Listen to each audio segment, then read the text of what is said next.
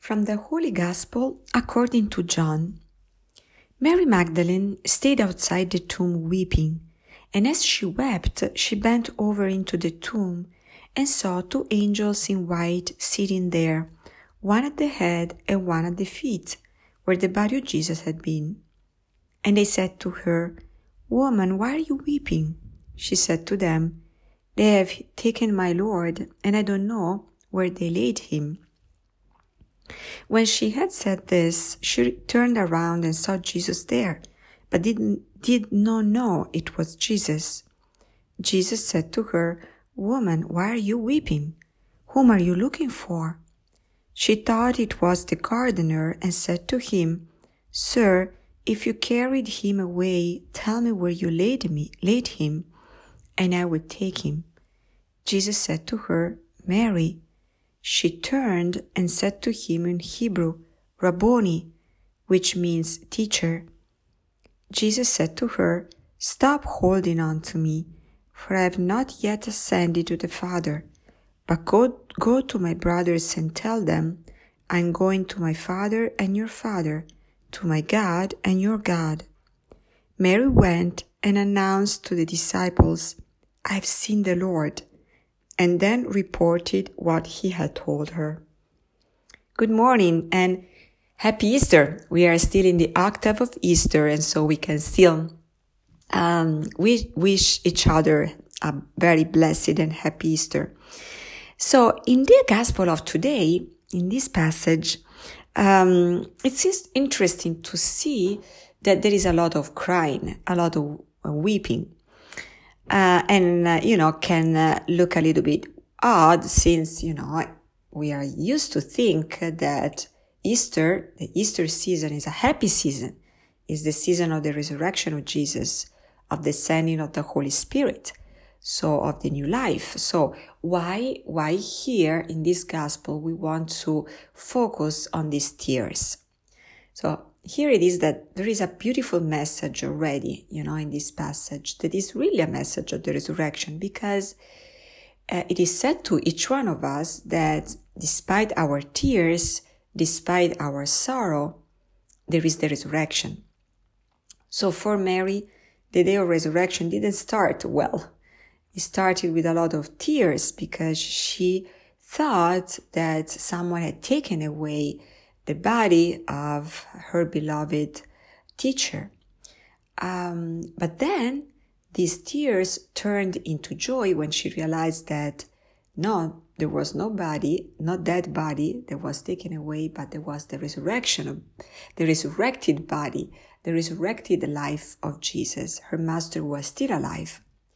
So the teaching for us is that in the midst of our sorrow, in the midst of our tears, no matter what they are, and for whatever reason we are weeping or we are in sorrow, there is always the resurrection, because Jesus, our Lord, has taken all our sorrows and turned into life, all our deaths and turned them into life.